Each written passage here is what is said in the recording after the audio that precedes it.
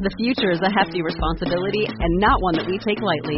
But then, taking things lightly has never been what Hefty is about. That's why we've created the Hefty Renew program that turns hard-to-recycle plastics into valuable resources like park benches and building materials. To participate, simply fill up an orange Hefty Renew bag with accepted items, tie it up, and drop it in with your regular recycling. That's it. It's that easy. It's time to rethink recycling with Renew. Particular valued resources may vary by geography. More info available at heftyrenew.com.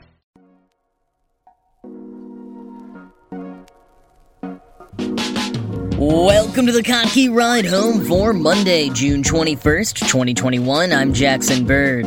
What will our homes look like in the future? And how much has the pandemic shaped that vision? Plus, why are humans so thirsty? And Brian Eno has found a home for hundreds of his previously unreleased songs. Here are some of the cool things from the news today. The pandemic vastly accelerated and or transformed many trends of home ownership here in the U.S. For some, it meant finally biting the bullet to move out of the city and buy a house. For others, it meant the dream of ever owning a house slipped even further out of grasp. Economist Carl W. Smith argued in Bloomberg last week that America could well become a nation of renters in the future. So in discussions about the house of the future, it needs to be acknowledged that, at least for many people here in America, that house is probably not a house at all, or at least not a house that is owned by the one living in it. That point notwithstanding, I am still fascinated by people trying to guess what a house of the future might look like. One of my favorite videos on YouTube is a Walter Cronkite special from the 1960s that shows various guesses and prototypes for what the American home may look like in the 21st century. And some things, like kitchens being more laboratories growing their own synthetic food, were pretty far off. There was also a glass entryway where all the lint and dust on a visitor is removed electrostatically, which, I mean, dang, I think that sort of thing would have been pretty popular during the pandemic, actually. But there were a lot of concepts in that special that were actually pretty on point in concept, if executed a bit differently through the lens of 1960s tech. Like a home office with a machine that allows for video conferencing and delivers the news of the world directly to the home, and a computer that teaches children school at home, as well as a fully connected house that can perform tasks like playing music, various TV programs, and turning the lights on and off, all from one device. If you want to see the whole video, I'll put a link in the show notes, but with how accurate some of that really was, I think it's interesting to look at current guesses for the future we don't yet know. And in that vein, Veranda recently spoke to over 170 architects and designers about shifting trends in American homes and what it may say about features that become normalized in the future. And the first one that stood out to me was one that I actually talked about on this show last year, the growing desire for tripped-out mudrooms, specifically ones with a sink or even a shower so that people can get cleaned up before entering the main part of the home. The shower, I think, is more for folks who work in medical settings, but, I mean, an entryway with a sink so I could take off my shoes and wash my hands before getting into the rest of mine or a host's house, I'm into it. And one other aspect of the multi-talented mudroom that was brought up was making space for storing deliveries. In a world increasingly dependent on shipping purchases, gifts, and work-related items, having a dedicated space to store and manage them is a cool idea. And in a way, the feature on this list I found to be the most substantial yet mundane change. One that is such a hallmark of our lives now, but which probably wouldn't have been predicted a few decades ago. One of the biggest themes that Veranda points to is the overall desire to do more at home, work from home, socialize at home. People learned how to love their home spaces over the last year and a half and want to continue leaning into that. People are putting more emphasis on their front lawns so they can socialize with neighbors outdoors, enjoy block parties and things like that. There's also been a surge in screened-in porches, and especially ones with outdoor heaters, waterproof TVs, and screens that can roll down at the press of a button. Just another way we took so much of our recreational and social lives outdoors this past year, and with certain amenities, learned to love it. A further mark of the pandemic, living rooms now need to be multifunctional as work-from-home spaces during the day and inviting gathering spaces for socializing at night. Dining rooms, which apparently were falling out of favor, are back in, and even a separate space, whether it be a closed-off room or a part of your garden, for adults to go have a drink at the end of the night. Making your at-home evening feel a bit more like a pub crawl or something, I guess? I don't know. But some of the features that particularly encourage these behaviors: dining room chairs that are upholstered with a curved back, good for both long hours working from home and for keeping your guests comfy for a long, leisurely dinner instead of a rushed Zoom call takeout meal.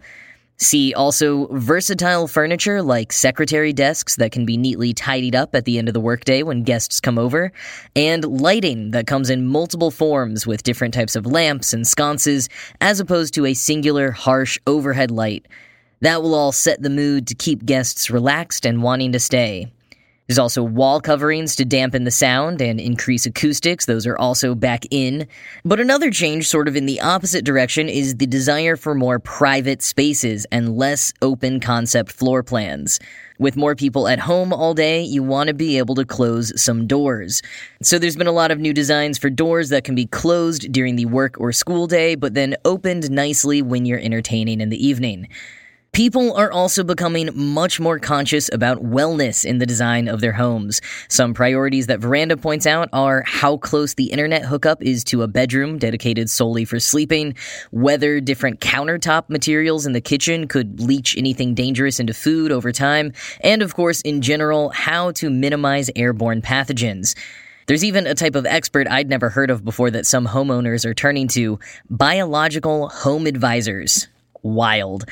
And despite the emphasis on sanitation, the spotless white minimalism that's been so popular for a while is finally on its way out as people lean into cozier, more natural, or sometimes even rustic designs, even in the kitchen. Apparently some new builds are even putting fireplaces in the kitchen, which is really a throwback. Some want the kitchen to be a space where everyone feels comfortable pitching in or hanging out as meals are prepared. But then on the other end of the spectrum, some do still want the mystique of cooking to be hidden. There's been an uptick in butlers' pantries and hidden working kitchens, the kinds of thing people who hire caterers often have. But when it comes to the bedroom, it's all about comfort and decadence. Again, canopied beds, sitting areas, and more fireplaces. Full bathrooms are becoming more spa-like as people lean into things like unique colored lighting for showers and countertop refrigerators or mini microwaves to house specialized skincare items. Closets and other areas also get the luxury treatment with LED strips installed under shelves and in drawers, making a walk-in closet feel more like a store. And a lot of those last few amenities may seem totally decadent or superfluous, but my take is that a lot of those things are becoming more common at lots of income levels. Even if you have a tiny bathroom and barely a closet to speak of, you might have gotten really into skincare from watching YouTube videos and picked up a fridge for your moisturizers at Target, or decided to line your bedroom shelves with LED strips from Amazon because it looks cool in the background of video calls. Some of the trends on this list are totally bougie, things that will never be an option for a lot of people, but they'll spawn follow-on trends that the rest of us may eventually pick up or find have been implemented in a home that we eventually rent. Which I guess is why this fascinates me. As we go through big changes in a society, the ripple effects can even alter how we design the spaces we live in. And while not all of us will see those changes right away, we might eventually, and we can then pinpoint when that began. Years from now, we may wonder why we started putting sinks and shelves for mail in the entryway of houses. Oh, right, we'll think, from that spring when we were scared of any possible germ entering our home.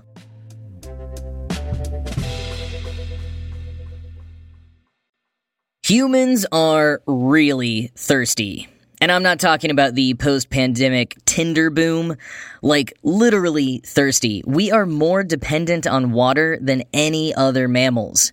But why is that? Quoting Scientific American, between around 3 million to 2 million years ago, the climate in Africa, where hominins, members of the human family, first evolved, became drier. During this interval, the early hominin genus Australopithecus gave way to our own genus Homo. In the course of this transition, body proportions changed. Whereas Australopithecines were short and stocky, Homo had a taller, slimmer build with more surface area. These changes reduced our ancestors' exposure to solar radiation while allowing for greater exposure to wind, which increased their ability to dissipate heat, making them more water efficient.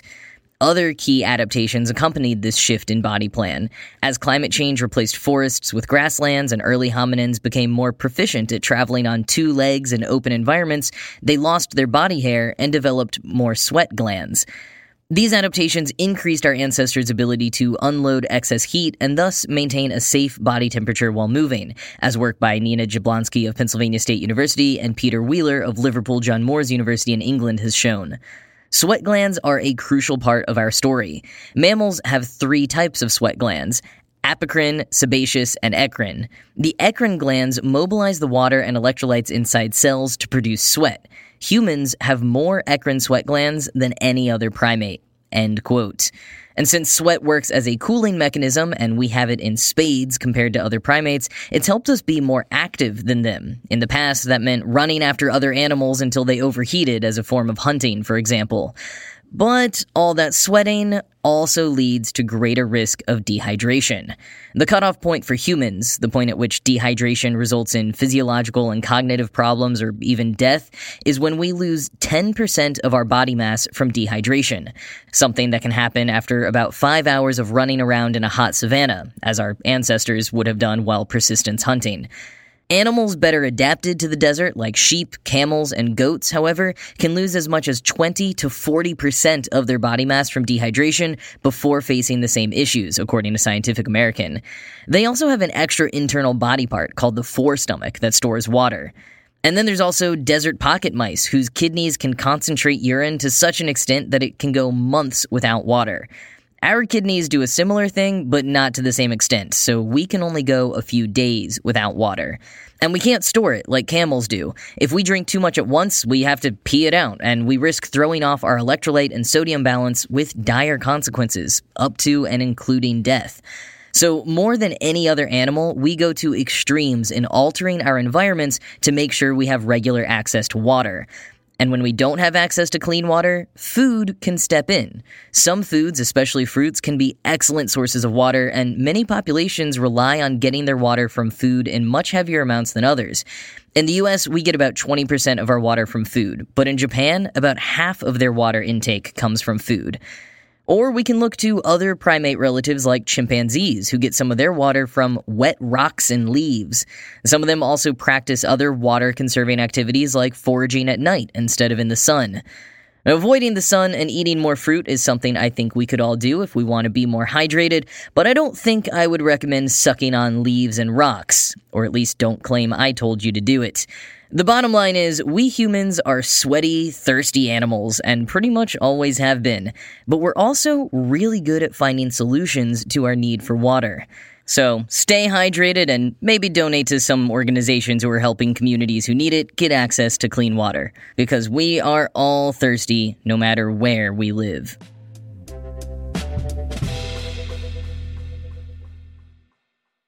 Brian Eno has launched his own radio station that is going to play exclusively unreleased tracks that he's had sitting in his archives. The station is part of Sonos Radio HD, the music division of the Speaker Company, which, yes, you have to pay for, but there is a monthly trial. And Eno's station will be called The Lighthouse. Eno picked The Lighthouse because, quoting Open Culture, "I like the idea of a sort of beacon calling you, telling you something, warning you perhaps, announcing something." He also credits a friend who told him his unreleased music is like ships lost at sea. The Lighthouse is calling in some of those lost ships, end quote. Let's talk about those lost ships or unreleased tracks, though. Eno, long known as a solo musician, synth player for Roxy Music, and producer for such acts as Devo, David Bowie, U2, and Coldplay, told an audience at a lecture in 2013 that he had 200,809 unreleased pieces of music. He's offered hundreds of those to his new dedicated station on Sonos Radio, and they say it's so many that it's unlikely a listener would ever hear a repeat. Quoting again from Open Culture, "If you're expecting nothing but ambient washes and generative music, you might be surprised at the variety. In the first Eno-hosted show, he plays a funky jam, Lighthouse No. 2, co-composed by Peter Chilvers and stuffed with R&B samples, and an almost completed song featuring the Eurythmics' Dave Stewart on guitar called All the Bloody Fighters, aka Lighthouse No. 106, end quote. Sonos Radio has other artist-curated stations from the likes of Bjork, FKA Twigs, and Tom York, though Pitchfork notes that Eno's station will be randomly sequenced, not curated. The songs don't even have unique track titles, just those utilitarian numbered titles. Eno said in a statement, quote, "The music that will be broadcast from the Lighthouse covers a pretty broad period. The earliest track we have at the moment is from 1990. We'll be adding more pieces as time goes on. New pieces will be entering the mix, and some of that will go back even further. You'll be listening to a sequence of tracks which will be randomly generated, chosen by chance, so there is the possibility of odd, I hope exciting collisions. Things that are very slow next to things that are very fast, next to things that have no tempo, no pulse at all." End quote. So something to check out if you're even a moderate Eno fan. Hundreds upon thousands of unreleased tracks is not something we usually get from any artist, at least not while they're alive.